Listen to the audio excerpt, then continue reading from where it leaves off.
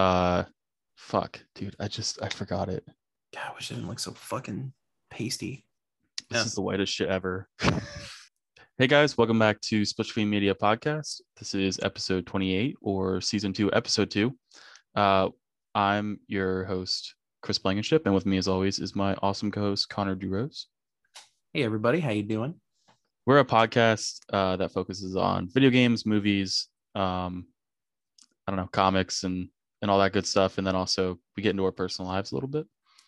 So when this goes live, hopefully we will have episodes 26, 27, and 28 available on the audio platforms, Spotify, Apple Music, whatever else it's on. And we haven't had those up because of some of the technical issues that we had.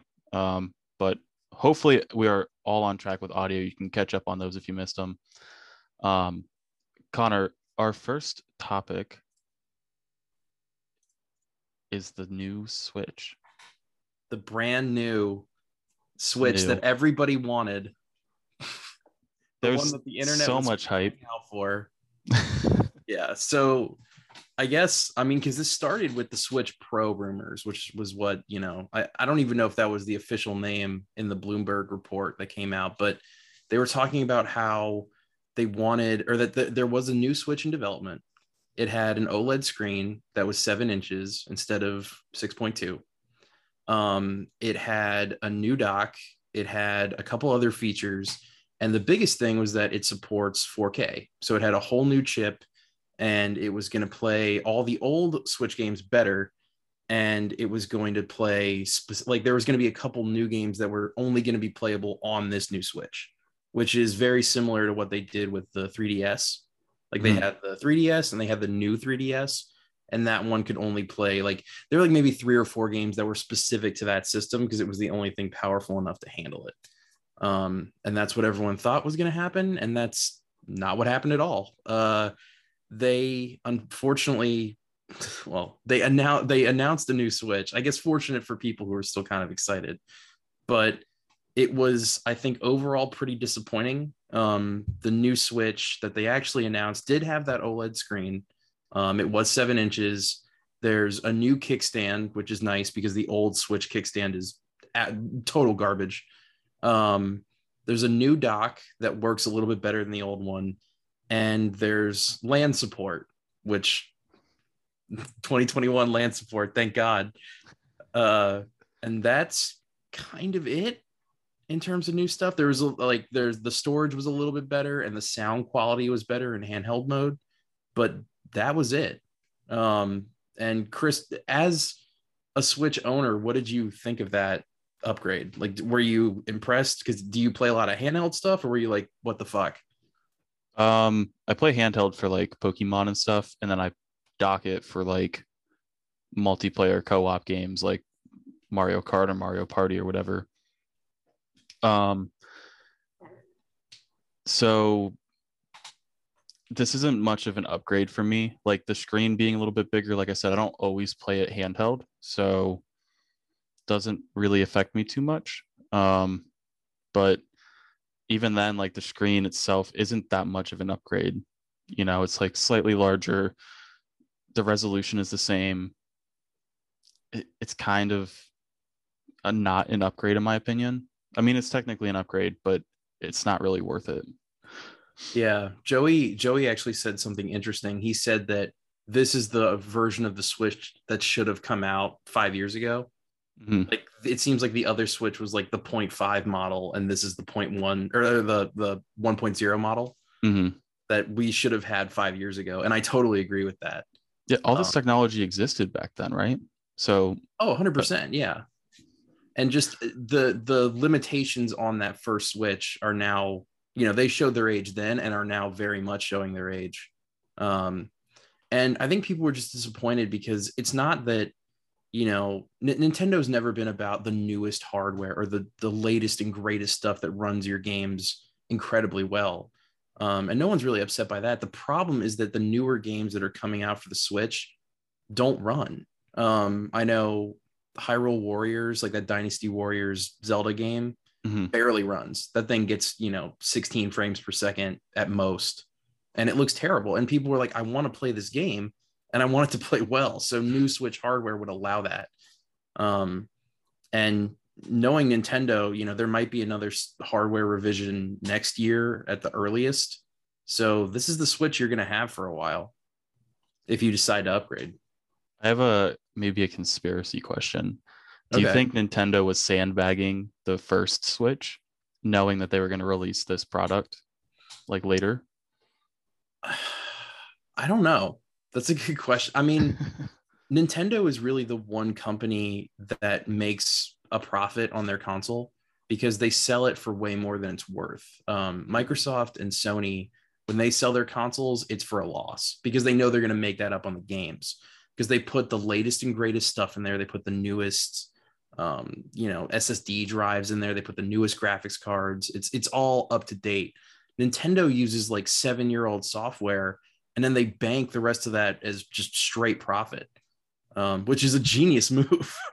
I mean, business wise, it's so smart, but then you run into problems like this where you're trying to develop new games or you're trying to make your games look good on hardware that was outdated 5 years ago. So, I mean, this is hardware on that Switch from like 2011, I guess, is like when that would have been at its peak. And it's now 10 years later and they're not updating anything inside. Under the hood, it's exactly the same. Okay. Do you also, I also have another question because I don't know if they were sandbagging it, but I think part of me wants to believe they were because I think everyone's out, like every corporate like company is out to, I don't know, fuck over everybody. But it's hard not to have that like cynical mentality with something like this. Yeah. It also like makes me wonder, like with handhelds where you have to worry, so like with a PS5 or an Xbox, you have to worry about storage, graphics, RAM, all that stuff, but you don't have to worry about a screen because you just HDMI it to your TV or monitor or whatever. Mm-hmm. With handhelds, you do have to worry about the screen. And so they're kind of like pushing this bigger, larger, better screen. And it's kind of like shows me an issue with handhelds where this is another piece of technology that's going to age and wear and break, and we're going to have to upgrade, and they can just throw out a new product with a new screen and call it an upgrade. Yeah. And I've never liked that the Switch has been handheld. The Nintendo gimmicky stuff is probably my least favorite part about Nintendo because very rarely do I feel like I play a game that uses the Wiimote or uses the Joy-Cons or uses where it enhances the experience. Usually it's just frustrating and broken. And you're like, why can't I just hold a physical controller and have this just work? And the idea of this being a handheld, it's like, oh, well, you can take it on the go, but then you have to put it in this dock. And then there's just, I mean, like our dock for our Switch recently broke and we had to buy a new one. And it's just one more thing that can go wrong. And I think that's really frustrating. Yeah. You can dock it. You don't have to use it as a handheld. But one part of marketing this product is that it's a handheld console.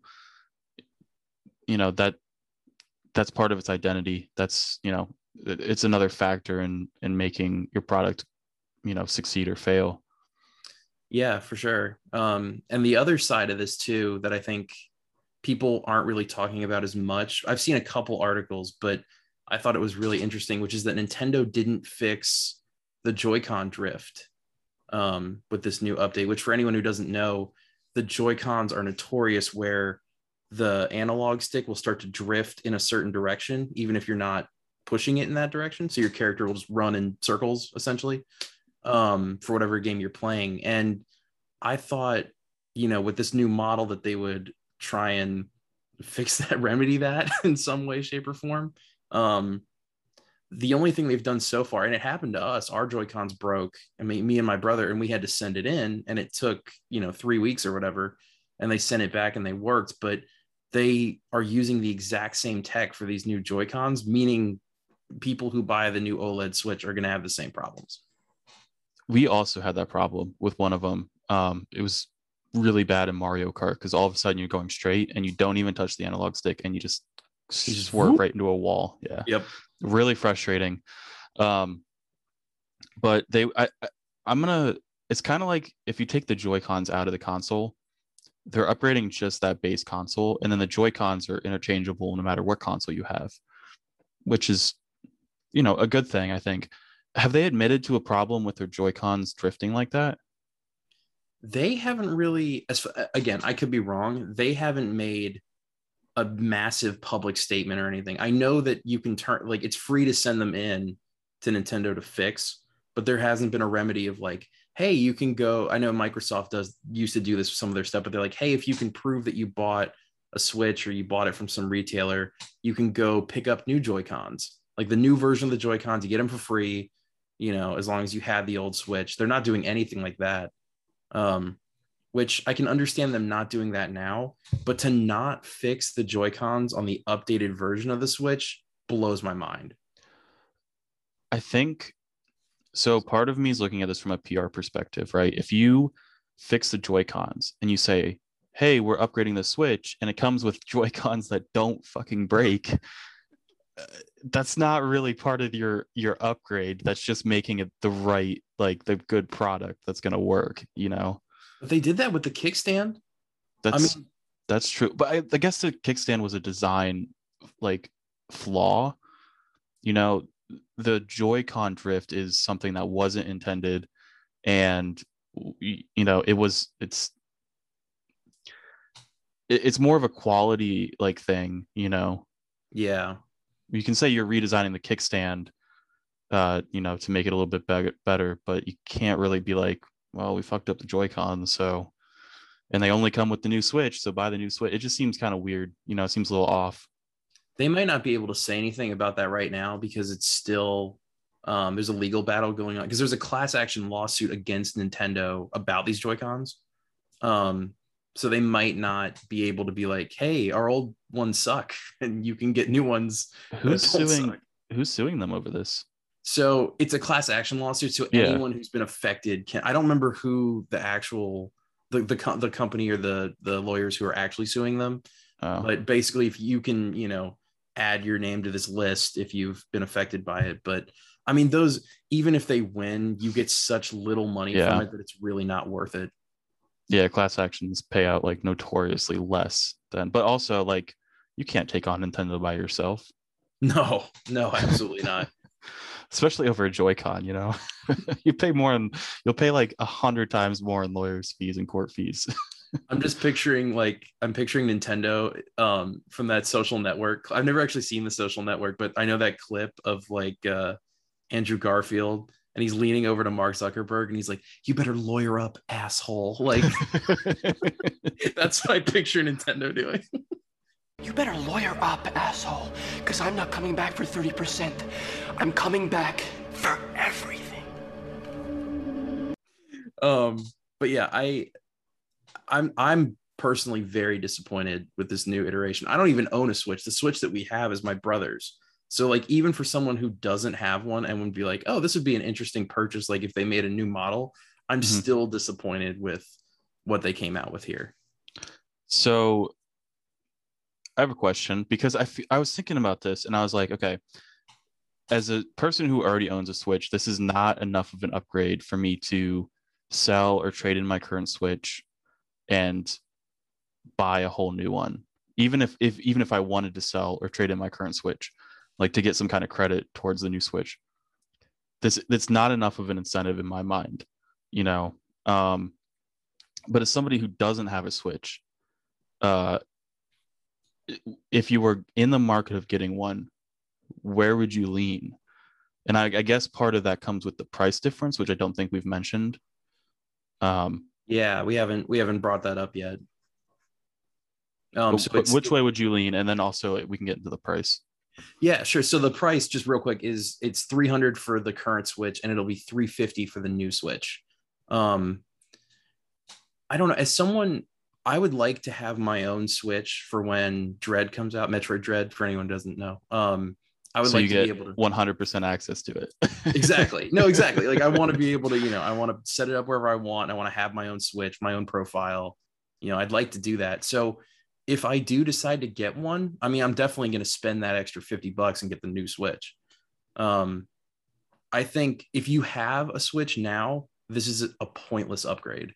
There will be a new Switch in a year or two that is going to have better specs, or there'll be a whole new Nintendo console. Like they'll be the next thing. I don't think this is worth it for you at all. Like Chris or anyone else who has a Switch, this is not worth it. But for me, I'm like, if I'm going to get one, I'm going to, if I'm already swimming, I'm going to dive all the way in. I'm going to buy the extra $50 just to get that nicer OLED. Cause I mean, an OLED screen is definitely going to make a difference in picture quality for handheld mode. Like that's a fact. Do you plan on playing Metroid Dread in handheld or? Oh, absolutely not. Shocking it. Okay. That's the other thing too, is that I know a lot of people play it portable. I can count on my hand the number of times I've played the Switch portable. Like I really, besides Pokemon, which sometimes I'll do passively, I always put it in the dock because the games don't run well when it's in handheld mode. The frame rate gets cut significantly. So you don't take it with you, like, like it's one thing to like play it docked in your room versus like laying on your bed playing it handheld, but you don't, like, for instance, before COVID, I would take mine on the train to work. You don't do anything like that. Well, in a city like where you are, I think it makes sense because you are able to, while you're traveling, you can play it handheld, you can like do stuff. The problem is that everywhere I go, I'm in a car. So I'm the one driving. I can't play the Switch. You could. I could, I guess. I have it like down here. If you had the Tesla, you could dock it to your like center console, maybe. Oh, that's so true. Oh, that's my dream. So first of all, they need to put like GameCube games on there too, so I can get all the backwards compatibility stuff. And then I want to hook it up to my Tesla and have it drive me around. And you're playing Switch. I'm playing Switch. That's the American dream. But if I do get one, it will be that. If I just play it on my brother's, then no, I'm not gonna. He told me already. He's like, I'm not upgrading to that. Spending an extra $100 after I trade the other one in. Like, fuck that. Is the trade in for current Switches $250? We could probably sell it for around $250. If he also threw in like one or two games that he doesn't use, okay, we'll probably get like $200, $250. So, by my most liberal of estimates, it would probably be around $100 to upgrade for most people. But they're also going to get, the value is going to go down if the Facebook marketplace is just flooded with people's old shitty Switches. That's true. Well, I think the fact that it's not much of an upgrade will keep the pre-owned market, from tanking a little bit. Yeah. But I'll say this too, Chris, because your situation may be different from someone else's. Like if you are like Chris and you play more handheld mode, then maybe this is worth it because that picture is going to look way better. OLED versus LCD is night and day. So if that's really all you do and you don't even like the dock is just collecting dust somewhere in your room, like this might be worth it.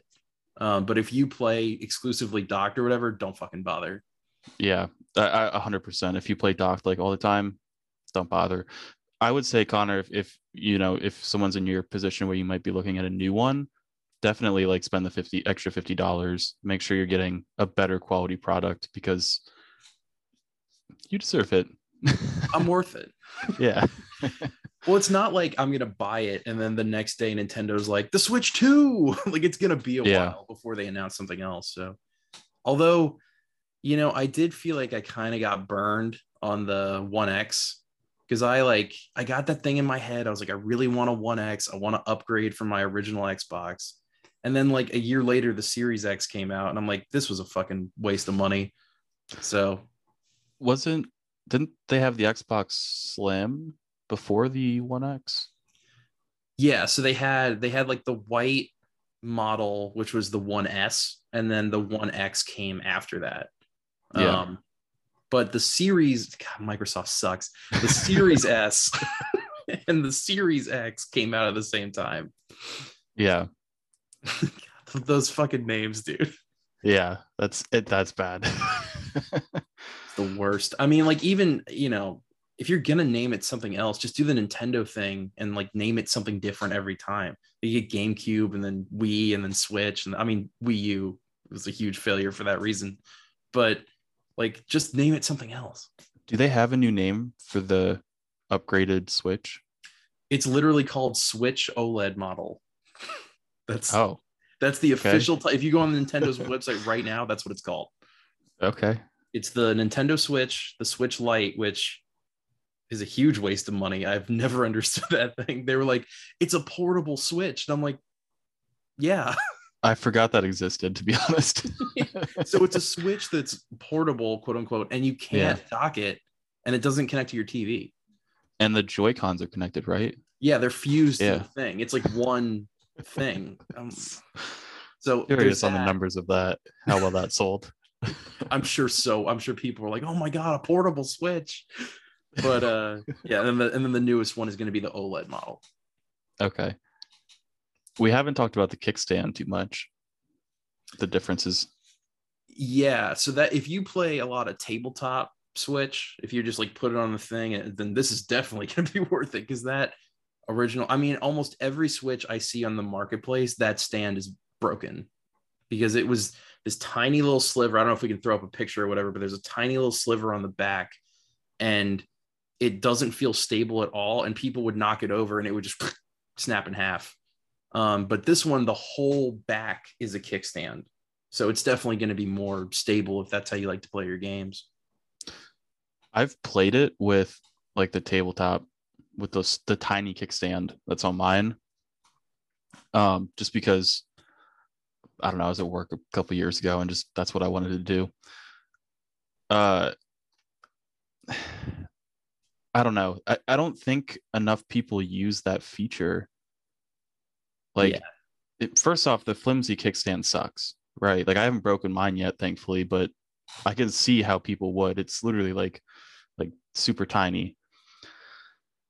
This new one it's all the way across the back of the console, and it allows for more degree of like the angle at which you can put your Switch screen. So it's like I think the little one, it just goes to one, I don't know how many degrees it is, but it just clicks in and then that's how you sit it. But this one you get like a couple different degrees that you can like angle your screen better. I don't know. No, for sure. It's definitely like, it's, you know, whatever your situation is, the viewing angles are going to be better. But I couldn't agree more with you. It is a niche market of people that fucking use that stand or play tabletop mode. I don't understand, like, just hold it if you're going to have it out of the dock. I don't know why you would like put it down and then play like this, but it's interesting. It's very interesting that was such a big complaint that was the complaint that not that the games don't run well, but they were like, people are up in arms about this kickstand. We got to change it. Yeah. I don't know. I think it might have been like just another, hey, let's put another design upgrade on the list of things on this new console, you know. Yeah, no, they needed a couple more bullet points. I think they did, and honestly they were like, what's the cheapest thing we can change? It's like, well, the design is free essentially. We got a whole R&D team that can just mock up something new that is a better kickstand. Speakers are dirt cheap. They're like, oh, we'll just throw in a slightly better speaker. That's easy. The storage is, I mean, that's like a micro SD card that they put in there. That's nothing. You get that shit at Best Buy for $2. Yeah. Like, I mean, all the parts that they're replacing are so cheap and this is, I guarantee you, this thing goes up for pre-order, immediately sold out. There's no way that it's not going to sell out day one. You think there's enough demand? It's a Nintendo product, so yeah. Okay. Anything else, I would say no. Like if Microsoft was like, hey, we have a new model that, you know, the only games you can play on it are Kinect, and like it you know, explodes after 38 hours of use, no one would buy it. But because it's a Nintendo thing, there's a certain amount of collectability to it that, you know, people love, and that people are like, I know this is going to be worth a lot of money in the future. Which I think might be the perfect segue to our next topic. Which is the Super Mario 64 Speaking of collectability, that's sold for an obscene amount of money. Do we want to get into that? Yeah, let's get into it. Okay. Should I like give a little bit of back? So I don't actually know much about this other than the fact that it sold for an ass ton of money. Yeah, so it sold for an insane amount. What's the product itself? So it is a sealed copy of Super Mario 64 for the Nintendo 64. It was rated by Wata, who does like anytime you see a game in a case that has a rating on it based on how it looks is done by Wata, which is the company. It had a 9.8, which is near perfect, 9.8 out of 10. And yeah, it sold for $1.5 million, I think either yesterday or 2 days ago. And it is now the most expensive video game ever to be sold. I believe the previous title was a sealed copy, like a limited edition sealed copy of Legend of Zelda for the NES, which sold for around, it was like 900,000. So this is the first game to crack 1 million. That cracked 1 million by a lot. Cracked 1 million by a lot. I think it's going to be a long time before this is beaten by anything. And it raised a lot of questions as to why someone would pay so much for this. Super Mario 64 is not a rare game, first of all. I mean, like the it being sealed is relatively unknown. I mean, like there's not a ton of those out there, but even with that, it is not worth that much money. Isn't the rating come into factor? Isn't like I feel like along like I don't know, maybe a month or two ago, I like was seeing like a YouTube video or something on this, and like the sealed 64s, to have a rating like that high is really rare. Yeah, that's definitely a factor. I mean, it's a huge factor in comics. Like it's the difference between, Amazing Fantasy 15, which is the first appearance of Spider-Man. A 7.4 of that goes for $8,000. And then the I think it was like a 9.7, which is the highest rated one in existence right now, went for 2 million. So there is a huge difference between even just like 1 point on the grading scale in terms of profit that you can make from something like that. But not only were people skeptical of like why someone bought this, because it wasn't someone who was interested in collecting games because they like games. It was someone who saw that this thing was expensive and just wanted to add it to their collection because it's worth a lot of money. And I think this brings into question a much bigger point and a huge thing in retro gaming right now, which is how much these games cost. And this really started with COVID and has kind of ended here. and I think this is going to be a huge shift in this. Well, not a shift, but it's going to continue even further in that direction with these games being so expensive. Yeah, it's interesting that he wasn't, or he or she, I don't know who bought it, but it's interesting that they weren't a collector of retro games.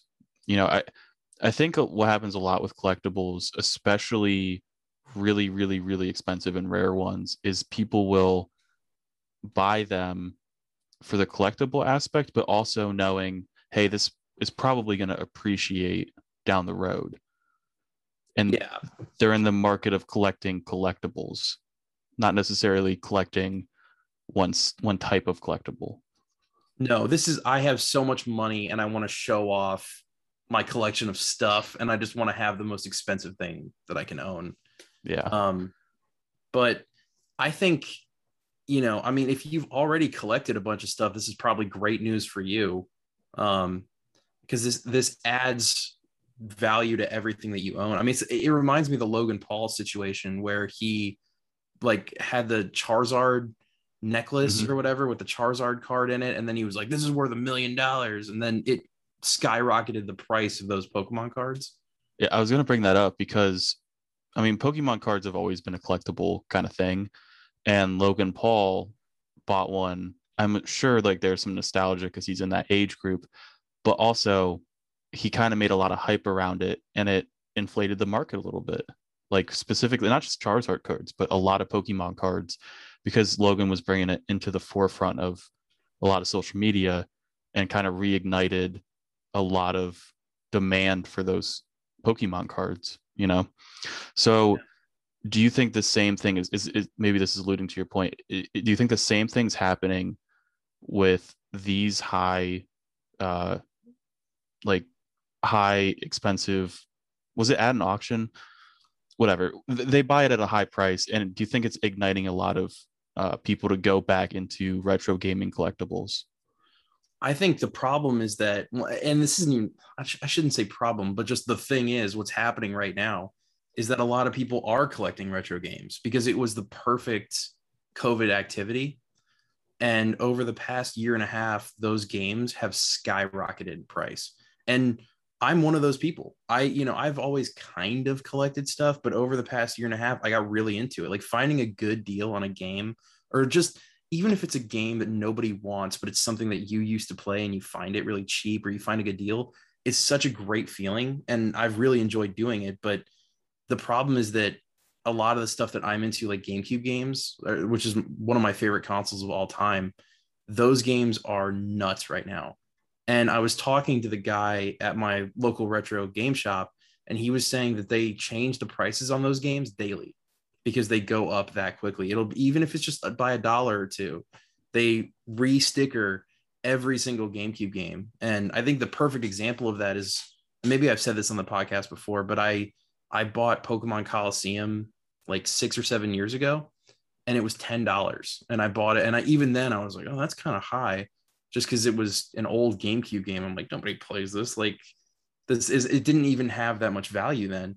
And I just checked the other day when I was just walking in, and Pokemon Coliseum is pretty rare, but the copy that they had there was $200. Yeah.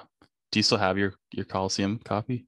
I do. I have that. I have a bunch of stuff. I have both of the Metroids. I have Resident Evil 4. I have Super Mario Sunshine, Luigi's Mansion. Like, I have a couple of the rare ones. But I'd like to, expand and buy more. But right now, that I can't afford it. Yeah, that is insane. But that's true of not just that's every retro game right now. Even the original Xbox ones, which are worth nothing. Like, nobody collects original Xbox games, and their prices are super low. But even those have gone up by $20 or $30, which is unheard of. I'm not. I don't have any of my old retro consoles. I don't want to pay, like, even the consoles are kind of high. I don't really feel like paying the prices for those.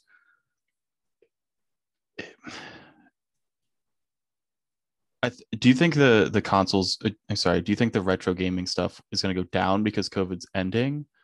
Like, people will have less time on their hands or things like that? Or do you think like this, like, rise in prices is here? Like, do you think it's going to level out? Do you think it's going to go down? What do you think is going to happen with this market?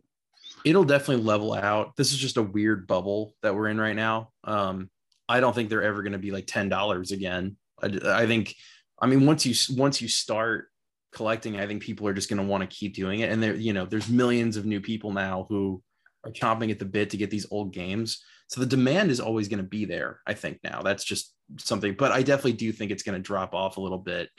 It's just, I'd be really curious to check Super Mario 64 when I go back. I'll probably go back to the game store over the next couple days, and I'll check to see, because I guarantee you that game will have at least doubled in price just because of like that sale.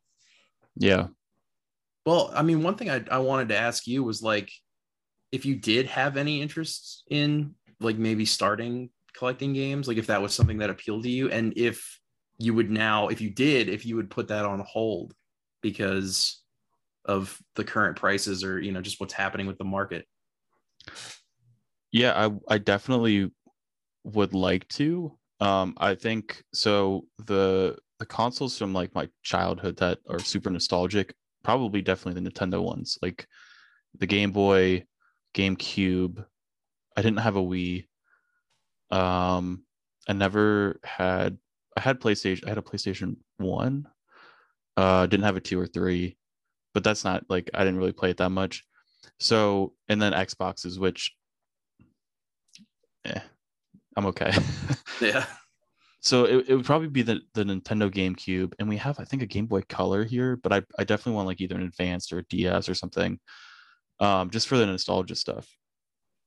But yeah, at this point, like the prices are too high for me to start that kind of thing.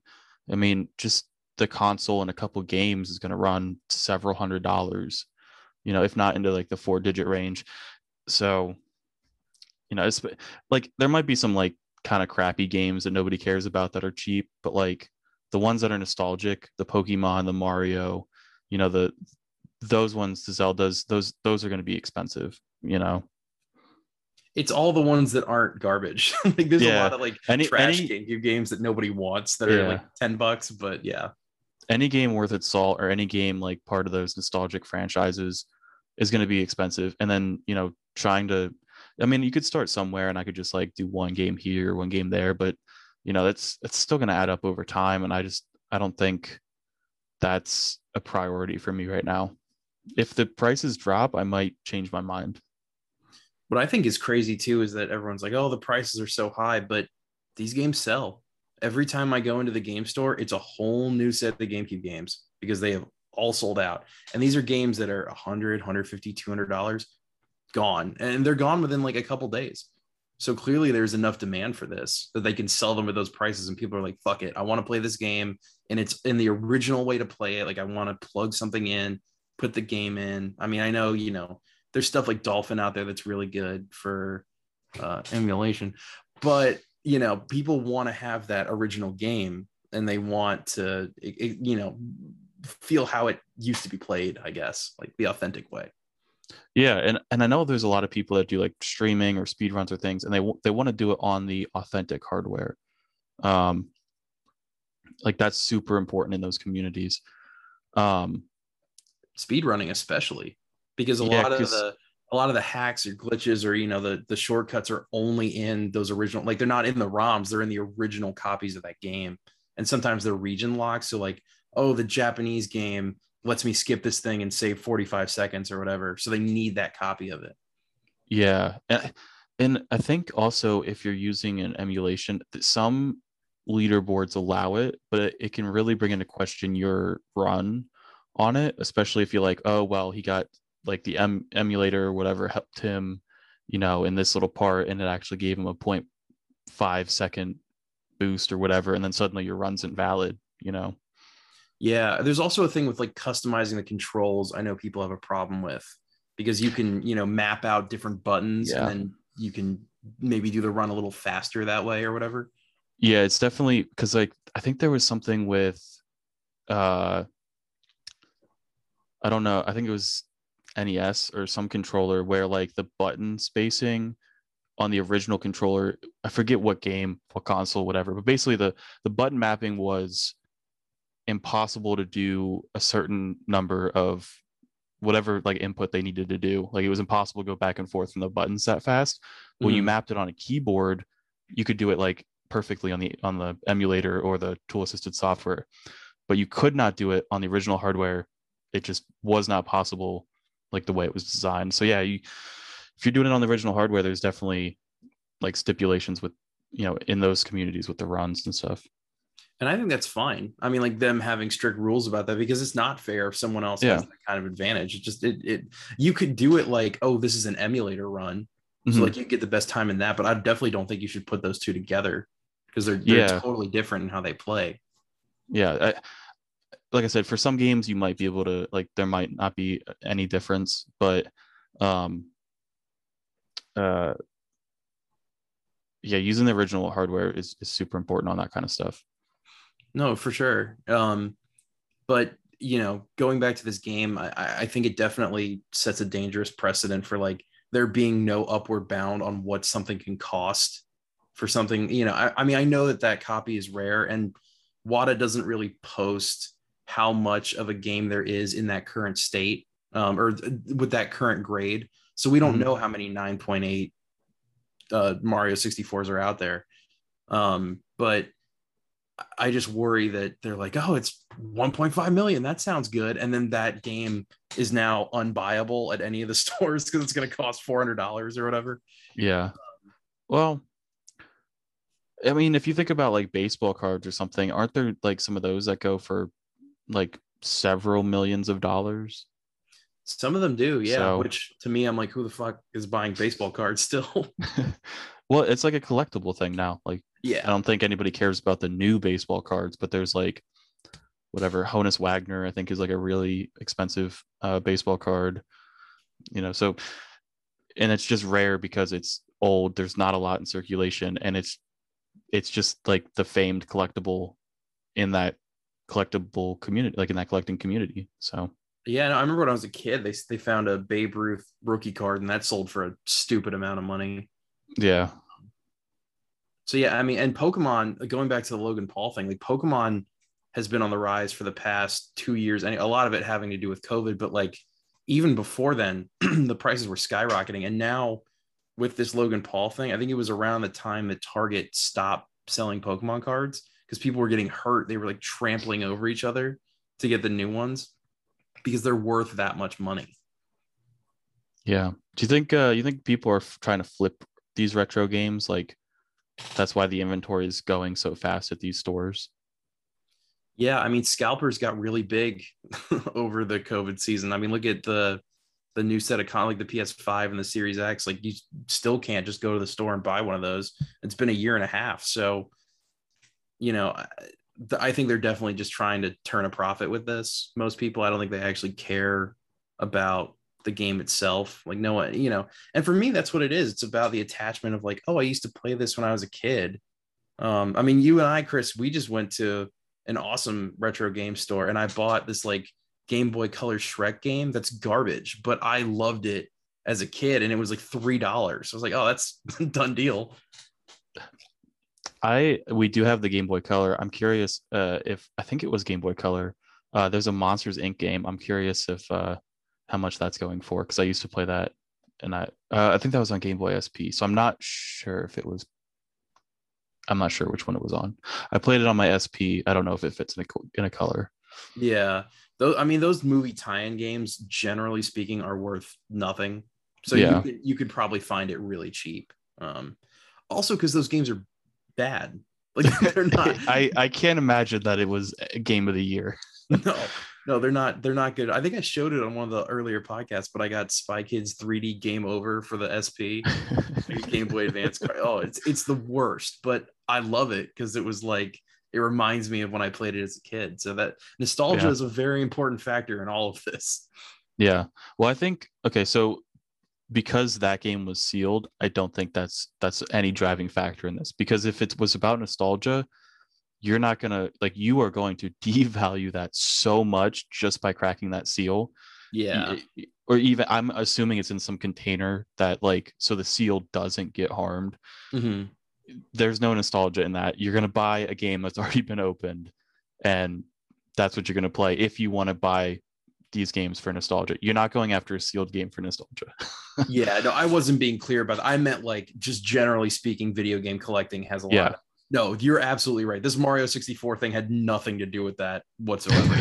It was all money. Someone had a theory that it's a whole laundering scheme and they were just trying to pay somebody else the money to get rid of it. So that person would have to own that copy and then also be in money laundering. And then also yeah. It's very unlikely, but I did think it was funny. But who knows what the future of retro game collecting. I mean, as it stands right now, prices are still going up. So if you really don't care about your retro games, sell them right now because this is the best time to do it. You're going to get so much money. If you go through your closet and you're like, oh shit, I have Smash Brothers Melee in here or whatever, and you don't care about it, get rid of it. Yeah, if you don't want to collect it, if you don't want to start a collection, get rid of it. That's not financial advice, but I was gonna say, we went to that store in Virginia, and I went to a store when I was down in Virginia Beach. I think it's kind of cool that all of these retro stores are mom and pop kind of shops. There's not a corporate retro gaming store. And I think that's it's really nice because awesome. they don't sell the games new anymore, so there's no way to get that product new. But yeah, I love it. It's just everyone at those stores, generally speaking, is super nice and knowledgeable, and they're really fun to have a conversation with because you can be like as nerdy as you want. You could just be like, what's the deal with the price on this and this? Like, I thought this would be more expensive, and they're generally like super helpful. I've only had like one or two experiences where it's been like someone kind of I don't know, they have this air of like, we're better than you kind of thing. Mm-hmm. And it was interesting because I was talking to my dad about it, and he was like, when I used to buy games for you, and now when I buy games for your brother, when I went into GameStop, I always had that experience. He's like, like 9 times out of 10, the person in there would be an asshole, and they would be really condescending, and just because I didn't know anything. And so eventually I stopped going into GameStop, and I hadn't really thought of it from that perspective before, because I would say I'm relatively knowledgeable about video game stuff, but for someone who isn't, that must be a very alienating experience. Like, I've never experienced that, but that must be like so shitty. I can definitely see how I can definitely see that. Like, there's definitely workers like that, or they just don't care, or they're just like, I don't want to inform you and all this stuff. Like, just like, get out of my, like, buy your stuff, move on. Like, I'm just here making minimum wage, trying to get through my shift, Yeah. Or there's also people there who are like, I know everything about every game and comic in the shop, and you don't know anything. That was my problem with comic book shops for a while, and that's why I didn't get into them, because I genuinely think some of the worst people in the world work at comic book shops. Like, they're oh my god, they're so rude, and they're like, oh, you don't know about this thing, and all you're trying to do is share this experience with them, and like, and get into that world and get information.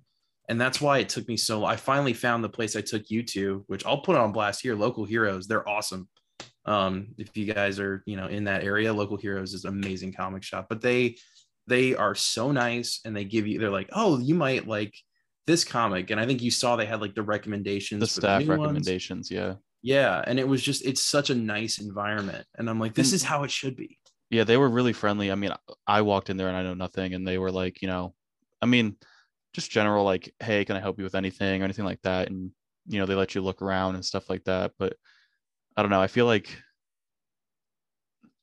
I don't want to be like mean with this, and I might cut this out, but I feel like sometimes the people who work at these places are more nerdy, and they don't have as much like of the social kind of thing, and so it kind of drives a personality that is rude and is condescending about something they're really passionate about. And like, I don't think it's like it should be coming off as passionate, but it comes off condescending.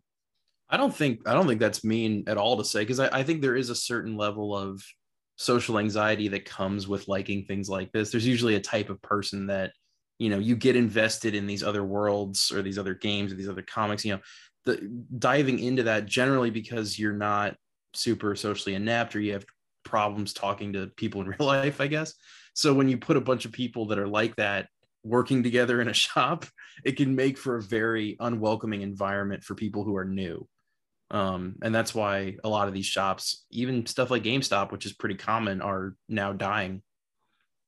Yeah, and I think that's the important part that you said, is like people who are new. Like, if you're pretty knowledgeable about like gaming and stuff, you can hold a conversation, and they can hold a conversation with you. And not everyone is like that either. Like you said, there's examples where they're really great people, but I think the community has a larger percentage of people like that.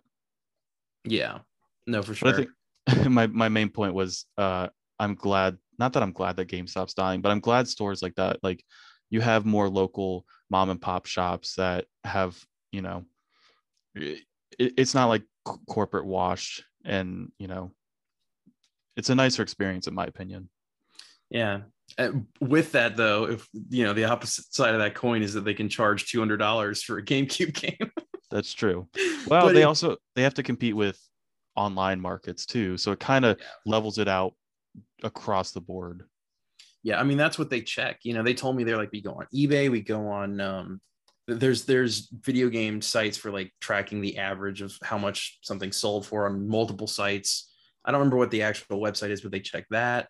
There's all these things that they factor in, and then they create a price that they deem fair. So I mean, it's still a good price, it's just so much money. Yeah. right now. So who knows what they're going to do. And I should go back and say something too. Not everyone who works at a store like that is like that. A lot of my experiences have been really good. And yeah, whether that be video games or comics or whatever. But they're like someone, again, because I know a lot, someone who may not, even people that I liked in my experience, it could be the total opposite for a newbie. So people who don't go into those stores, I totally understand. Well, you want to switch over to Black Widow? Yeah, definitely. Not a review. Not a review. I haven't seen it yet. Should I give any thoughts on it at all, or should we just stick to how much it made?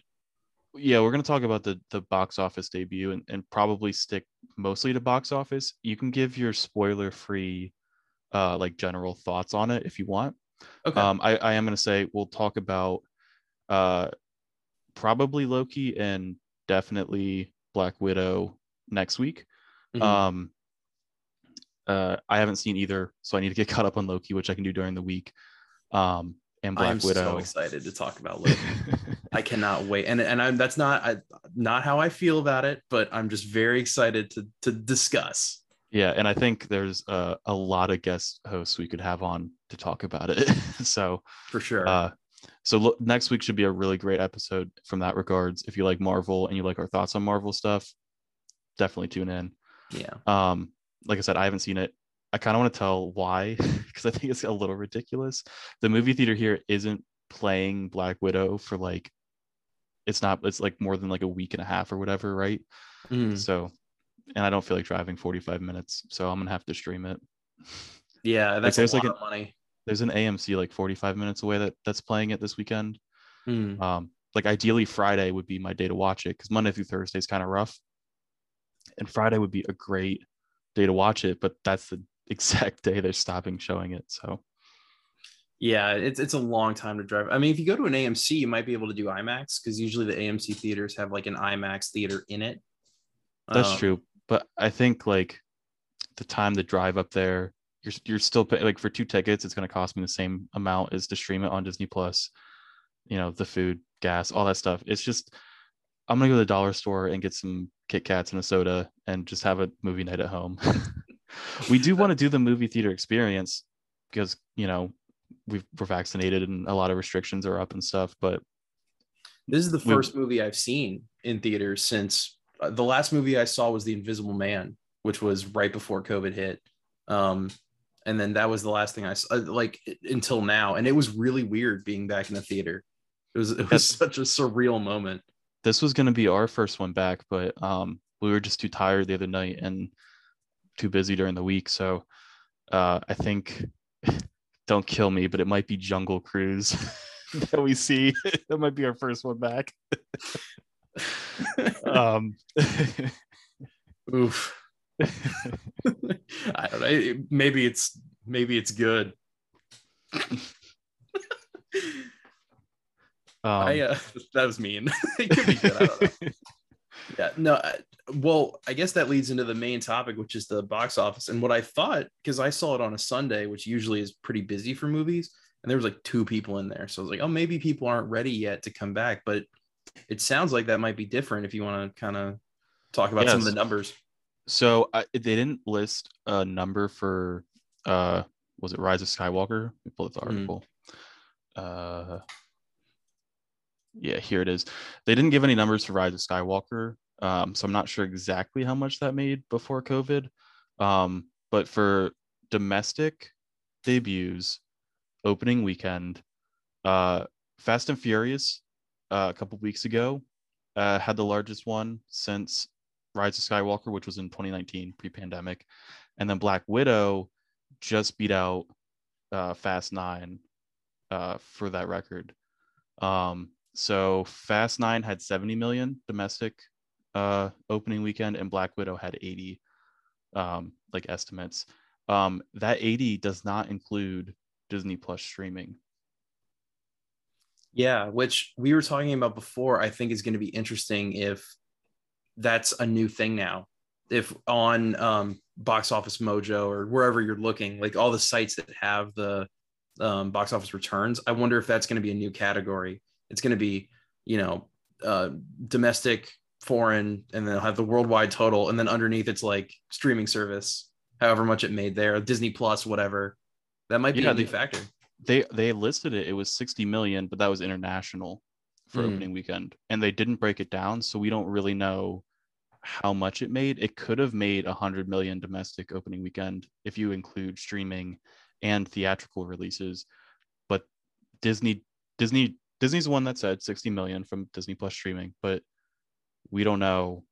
They didn't break it down farther than that, so it could have broke 100 million, but just from theatrical releases. And that's what all these numbers come from. The 70 million for Fast 9, 80 million for Black Widow is theatrical opening weekend debuts, box offices. I wonder if more people actually saw it too, because our tickets when we went to go see it were discounted. And I wonder if that was because they're trying to get people back in. So those numbers might not even reflect how many people actually saw it compared to like the normal ticket sale numbers. So when we were going to go Sunday night. Yes. Last night. We're recording on Monday. We were going to go see it last night on a Sunday, and the tickets, we looked, we're going to order them online, but we weren't sure if we were like really like feeling up to it, which we weren't. Well, we had a busy day, you know. Oh yeah, no. But it was gonna be $25 for two. So after the ticket price, tax, just like that online fee or whatever, it was gonna be $25 for two. So about $12.50 for two people. Which seems kind of pre-pandemic levels to me, like $12-13 for a movie ticket. And this was at a Regal. That's interesting. And it wasn't like D-box seats or like they weren't special tickets. They were just normal, right? This so I don't think it didn't give us the option to like pick seats. I don't know if that was because we had to like progress farther in the checkout like system or whatever. Or they just don't assign seats there. I don't know. But yeah, this was just like general admission tickets to Black Widow on a Sunday night at 9 p.m. Interesting. Ours were, I think we might have had like the matinee discount too, but ours was $6, which I thought was pretty reasonable. We didn't get any food or anything. So did you go like at matinee times? I think I guess we did, because it was like 11:45. So yeah, that would have been like the morning prices. So that, I guess that makes sense, but it's still like, even the matinee price I didn't think was $6. Like that seemed pretty cheap. Did you go to a local place or like a more chain? I went to Regal. Okay. Well, so we're comparing, maybe it's different markets, but yeah, I don't know. The movie tickets in New York are like $20 each. It's crazy. Yeah. Well, this is, a movie theater. It's not like super populated. It's not like in the city at all, barely the suburbs, so.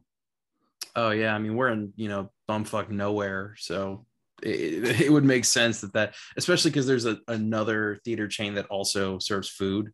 And they have, comfier seats or whatever. And the Regal that's there, they haven't really adopted that model. So it's still, they do the assigned seats now, but the seats are still the same old ones. So I think it's more because now it's kind of a family thing again to go out and do it. And if you can like have a meal and have your kids shut up for 2 hours, it's like, that's perfect. Yeah. How was the experience? We haven't talked about that on the podcast yet. You said it was a little weird, but it was strange for a minute, but then it kind of felt normal again. Like walking into the theater at first and smelling that popcorn, like that, that like the stained carpet and the popcorn smell, like all carpet that's like, it's got like that pattern to it. You know what I'm talking about? Yeah, usually there's like little stars or planets or whatever on it. Like the swirly things. It's got the swirly things. Yeah. So all of that, it was just this surreal moment of being like, holy shit, I'm back. And then after that, once we took our seats and the 8,000 trailers ended, it felt kind of normal again. But the experience itself was nice because I don't like going to the movies when there's a ton of people in there. I like it when there's, 2 or 3 people, and that's exactly what this was. But it was nice. It was really nice to have that sort of communal experience again of, not too many people, but people together watching a movie. It was fun. Did you go with your parents or family or brother? I just went with my brother. My parents don't Okay. care about the MCU stuff. Well, I was just wondering if it was like more of a, you had a couple more people with you sharing the experience. Right. Yeah. No, the last movie we all saw together was Wreck-It Ralph 2. So that was a while ago. That was probably 2018, I think that movie came out. Either that or like early 2019. And I feel bad that was the last movie we all saw together because that movie sucks. But it's really, and I love the first Wreck-It Ralph, but that movie is bad. It is so bad. Sorry, that's not what we're talking about. Did you have to wear a mask? You didn't have to. I chose to Okay. just because I don't know who else is vaccinated, and I still feel a little weird about it. So we just threw it up, and we had it on the whole time, and it didn't really feel that uncomfortable or anything. Yeah. Well, I guess I wasn't asking about your thing. I was just asking like, because there's still some like businesses around here that require it. Where did I go? Domino's. I went to Domino's last night and they required it when I picked up my food. I noticed that when I was up by you last like a couple weeks ago, is that they are much more strict than they are down here. Like Yeah. a lot of the restrictions here have been lifted, and it was actually it was like a breath of fresh air to go in and see a bunch of masked people again. I was like, oh, this is nice. Yeah, we went when we hung out in the city. There was a couple of businesses that mandated it still. Yeah, and it makes me feel safer, honestly. Even though Yeah. if you're vaccinated, you don't have to wear a mask. That's like CDC regulation. That's not like Trump on Twitter being like, "Oh, you can't do that." No, that's like the CDC said it's fine, so I trust them. But yeah, it still feels we've had them for so long. It's like a safety net. Like it's like a blanket. It feels safe. I will say like sometimes I go to the grocery store without it, and like when I don't take it with me because I've gotten so used to being like, okay, phone, wallet, keys, mask. Yeah, Now when it's just phone, wallet, keys again, I like know like I'm forgetting a mask, because when you forget a mask like during like a year ago, you're like, oh shit, I need to walk back to my car and grab that. So when you don't yeah. have that with you now, I kind of like get like a panicky kind of thing like for a split second, because I'm like, oh, I need a mask. No, I know Like, exactly well, how you feel. And yeah, I think they're probably a little less strict at some of the other theaters, but that one was just like, hey, we would really prefer you do this, and I was like, okay, that's fine. Um, do you want to you know, give some general thoughts on it, or I'm sorry, what were you gonna say? oh no, I was. It's funny you say that because I was actually gonna say I was gonna give my general thoughts, but I think I'm gonna wait. Think you're gonna wait? I think I'm gonna wait. I don't even really because I want to save all of it. Sometimes I do that. I bring something up for the next week, and then I feel like I'm just repeating myself with a Mm-hmm. lot of my points. So I'm not gonna say. I'm gonna leave that for next week or the week after when we finally review it. Okay. I think we should do like a spoiler free section for both Black Widow and then Loki, and then go more in depth. And that might be like that could take up a whole episode, I think. For sure. Yeah, we could definitely do a whole episode on that. Yeah, I I'll don't I say don't I haven't seen them, but those are like heavy hitter topics. So yeah. The one thing I'll say about both of them really is that there's going to be a lot to talk about. So I think we're going to have plenty of stuff to go into about certain aspects of it that people may feel strongly about. I'm really trying to not give how I feel about this movie. Um, but yeah, I'll say I wasn't excited for it going into it, and that wasn't the movie's fault. It just I was excited for it when it was supposed to come out a year ago, and then they kept pushing it back, and I was like, oh, 2 months from now I get to go see it. Oh, 4 months from now it's going to be on streaming service, and then they did it so much that at the end I was just fucking exhausted. I was like, I don't even care about this anymore. yeah. Well, if you want to save that, then we can get into recommendations. Yeah, I think that's a good idea. You want to go ahead and go first? Sure. I'm gonna recommend Valheim again. I'm just kidding. Uh, That's fine. I've been playing a lot of that, so I was like, when I was thinking about like what my recommendation was gonna be, I was like, what do I do? Because I can't spend Valheim like all the time.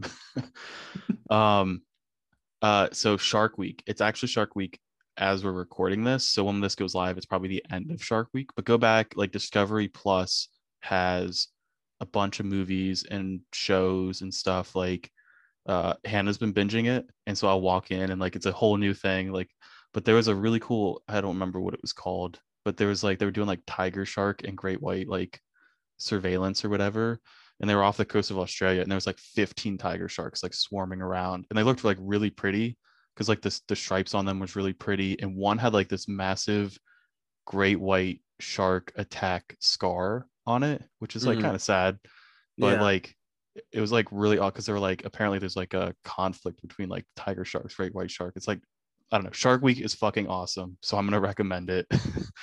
There should still be stuff on Discovery Plus. So That's yeah, that's definitely a great recommendation. I was telling you guys too earlier, I used to love Shark Week. A lot of those Discovery shows were pretty good too. Like I used to be obsessed with the Loch Ness Monster, and they would mhm. always have specials on that, like, oh, is it real? And then every time they would show one, there'd be a little bit more information just to keep you hooked, even though they Yeah, didn't find shit. Like, I will say be careful what you click on if you are like Hannah doesn't really like a lot of this stuff where it's like this is how we're fucking up the environment. There's a couple of those kind of shows and movies, like documentary type stuff. So just be careful if you're not ready for some of the heavy hitters, like emotional stuff. yeah, for sure. But and Um, I was gonna say I almost always forget like when Shark Week is. So like here's your reminder. I feel like You're it like was like me. 5 times a year. Like I always felt like it was constantly Shark Week. Sometimes they ran out of programming. Like Mythbusters ended their season, they were like, "Fuck, we need more sharks." Yeah, after Mythbusters and How It's Made reruns, you catch Shark Week. And Cash Cab. Yeah. Uh, that's my recommendation is Cash Cab. Yeah, so my recommendation this week is going to be something that you and I actually both experienced. Like was it 2 weekends ago, 1 weekend ago, whatever it was. Which is a Korean shopping mart. It's called H Mart. I don't know if you guys have one near you. We don't, but we were visiting a friend and there was one. Actually, no, Chris, you said there was one by you, right? You said you found There one. is. It's not, it's kind of a far drive, like if I was going to go grocery shopping from my home, but I can pass by it on my commute from work. So like if I come home from work and I want to go grocery shopping, like actually I'll be in the office later this week and I'll get paid that day, which is usually when I do my grocery shopping. Mhm. So I might stop by.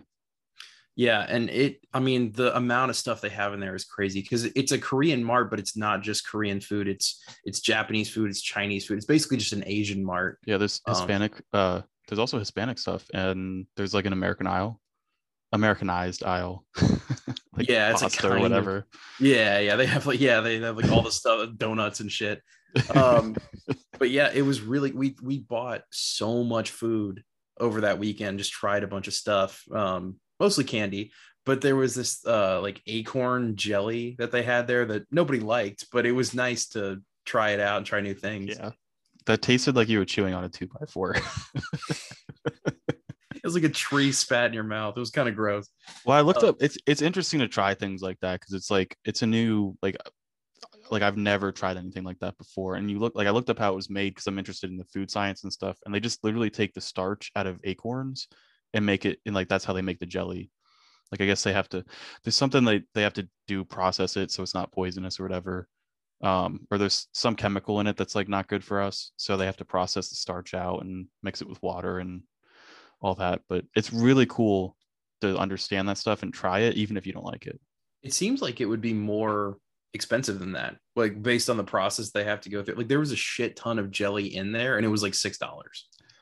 Well, I wonder like what the like how much starch was actually in there because I don't think it takes a lot of starch to make that jelly. Yeah, it might not. I'm amazed that anything in a grocery store is as cheap as it is just for the process of which it has to go through. But yeah, we also I mean I actually tried it a couple weeks earlier, but mochi is like my new favorite thing, which for anyone who doesn't know, it's basically like these little ice cream balls wrapped in dough, which sounds just as amazing as it is, I promise. But there's a green tea version that I fucking love it so much. Yeah, I my favorite is mango, but green tea's up there. Like you could never go wrong with the green tea ones. Yeah, they're all super delicious. Actually, my brother said the chocolate one kind of sucks. He was like, it doesn't hold together or something, and it isn't very good. There's a berry one I didn't like. I can't remember what one it was. We get the assorted variety packs, and so that's where we pick and choose like what we like. So Yeah, that's the way to go for sure. I didn't like the original like red bean one was kind of. I don't know I if didn't I've had love that it. one. But yeah, I would definitely recommend everyone try. I would probably start with the matcha, the green tea flavor, because it's sort of the most quote unquote traditional. And then see if you like that, and then go from there. I ate so many of them. I ate like a whole package. There's like 6 of them in there. I ate all of them. I mean, they're kind of small. It's okay. Yeah, that's how I justified it in my brain. I was like, oh, these can't have any calories. They're so tiny. What else did we try from there that was kind of interesting? We had Tomato candy. tomato candy, yeah, which was kind of like sucking on a packet of ketchup that was hard. It was like very sweet, but like it was like you were just eating a tomato, but like candy form. Yeah, like It's a very little it's bit. exactly what it says it is. Yeah, I don't know why we were shocked that it tasted like that. Like, But I never had it before, so we had the ginger snaps, which were really oh, yeah, good. like ginger chews. Yeah, those were. Oh yeah, ginger chews. I guess those are different from the snaps. And then what else? We had the. I want to say we had the high chews, but those are kind of everywhere. You can buy those at Yeah, 7-Eleven. Um, and the best thing that we did, I don't even know how so we made yeah, the ramen from Parasite. the So for anyone who, Ramdam. yeah, the ramdam. So for anyone who hasn't seen it, there's a scene in the movie where there's the I guess the housekeeper in the movie is tasked to make uh ramdam, which is these 2 packets of ramen put together. It's chapaghetti and niyoguri, and they call it chapaguri or ramdam. And in the movie, they also cut up sirloin steak and they throw it in to kind of make the dish a little bit. It's also a metaphor for the movie, and who fucking cares? It's fine. But we made that, and it was really good. I thought it was delicious. Yeah. Joey made the steak, which was really good, and I did the niyoguri, and you did the chapaghetti. Mm-hmm. So one was like And kind of a yeah, teriyaki flavor, and the other one was spicy seafood, I believe. yeah, it was spicy seafood was the niyoguri, and the chapaghetti is like a udon noodle with uh yeah, teriyaki umami flavor, and Yeah. then you mix them together. I because I got the 4-pack to take home. I've tried them each separately. Do you like them separate? The best is together, in my opinion. Um, the chapaghetti is pretty good, like on its own. I will say I didn't really like the niyoguri. It's very seafoody. It's Yeah. spicy, which I like the spice. Like you got the spice when we mix them together, but the seafood on its own, like the chapaghetti stuff, kind of mellows it out. So it kind of Yeah. hits you harder. When we put it together, like the initial smell, I was like, oh, this is gonna taste like a bucket of fish. And then we put it together, and it totally mellowed out the flavor. Mm-hmm. It didn't taste like fish at all. So I was curious by itself. I was like, this might be a little gross. Yeah, Um, I will say the niyoguri one, not that great on its own. yeah, it was also a much different way of cooking. Usually I just put it in the microwave, but they did like the stovetop thing, and it came in these little circles instead of the normal ramen that you get in like a a Marichan or whatever fucking brand you normally get at the grocery store. And the stuff inside, there was like 4 packets, and it was just a lot more to it. A little more complicated to make, but it was really good. Yeah, it was. I think it was really good. It was pretty easy. I mean, you, I've done them in the microwave like since I've been here and eaten a couple just from the microwave. Um, but Yeah, we definitely put in too much water the first time, and we overcooked it a little bit. Just because we were like still a little unsure as to like how they were going to be made and like when to put in the ingredients, because we didn't fucking read because we're morons. But I mean, it still turned out fine, and with the steak too, it was so good. the steak was good in it. There's a binging with Babish episode that we watched as we ate it instead of before we cooked it. We watched him like strain it out and then mix it together. We were like, oh, we should have probably done that. I also think we could have put the base seasoning and the vegetables and all that stuff, all the packets in immediately, which isn't what I normally do, but we could have probably waited until we had like the right level of water to mix it. Well, Yeah, the vegetables you have to cook probably because they're like freeze dried or whatever, yeah, for dehydrated sure. or whatever. But But yeah, that was super delicious. So yeah, I would just look up for anyone out there, like just type in H Mart and see if you have one near you, because they are really, really cool. I think anyone would, even if you don't buy anything, just like seeing a different type of like a different culture's grocery store, I think is just really interesting. All the live seafood that they have in there. Like it was really fun. yeah, I was gonna say if you don't have an H Mart, you can try like any other like we had an Indian Mart that was like close to my apartment when I lived in Philly, like in the city. And like that was nice to go there. I mean, like there was like an American Aisle and stuff, but they also had stuff I'd never seen before. So this Yeah, is the whitest shit ever. really is. I love trying new, because you never know. Like I love mochi now. That's like one of my favorite things. I Yeah. had no idea it existed a month ago. So, you know, that's my other just advice for this podcast. Spread your wings. You never know when you're gonna Yeah. find something you like. That's definitely like expand your horizons is definitely like the point of that. For sure. For sure. Yeah, I guess I think we're probably at about time. You want to wrap it up, say our goodbyes. Yeah. So hope you guys like this episode. Like I said, next week we'll talk about Loki and Black Widow. Hopefully, not set in stone, but it's looking like I can get that stuff done in time. If you like this video, leave a like, leave a comment if you want to talk to us or send us an email. Subscribe if you want to see more and ring the bell for notifications. And we'll see you next time. Bye, everybody. Bye.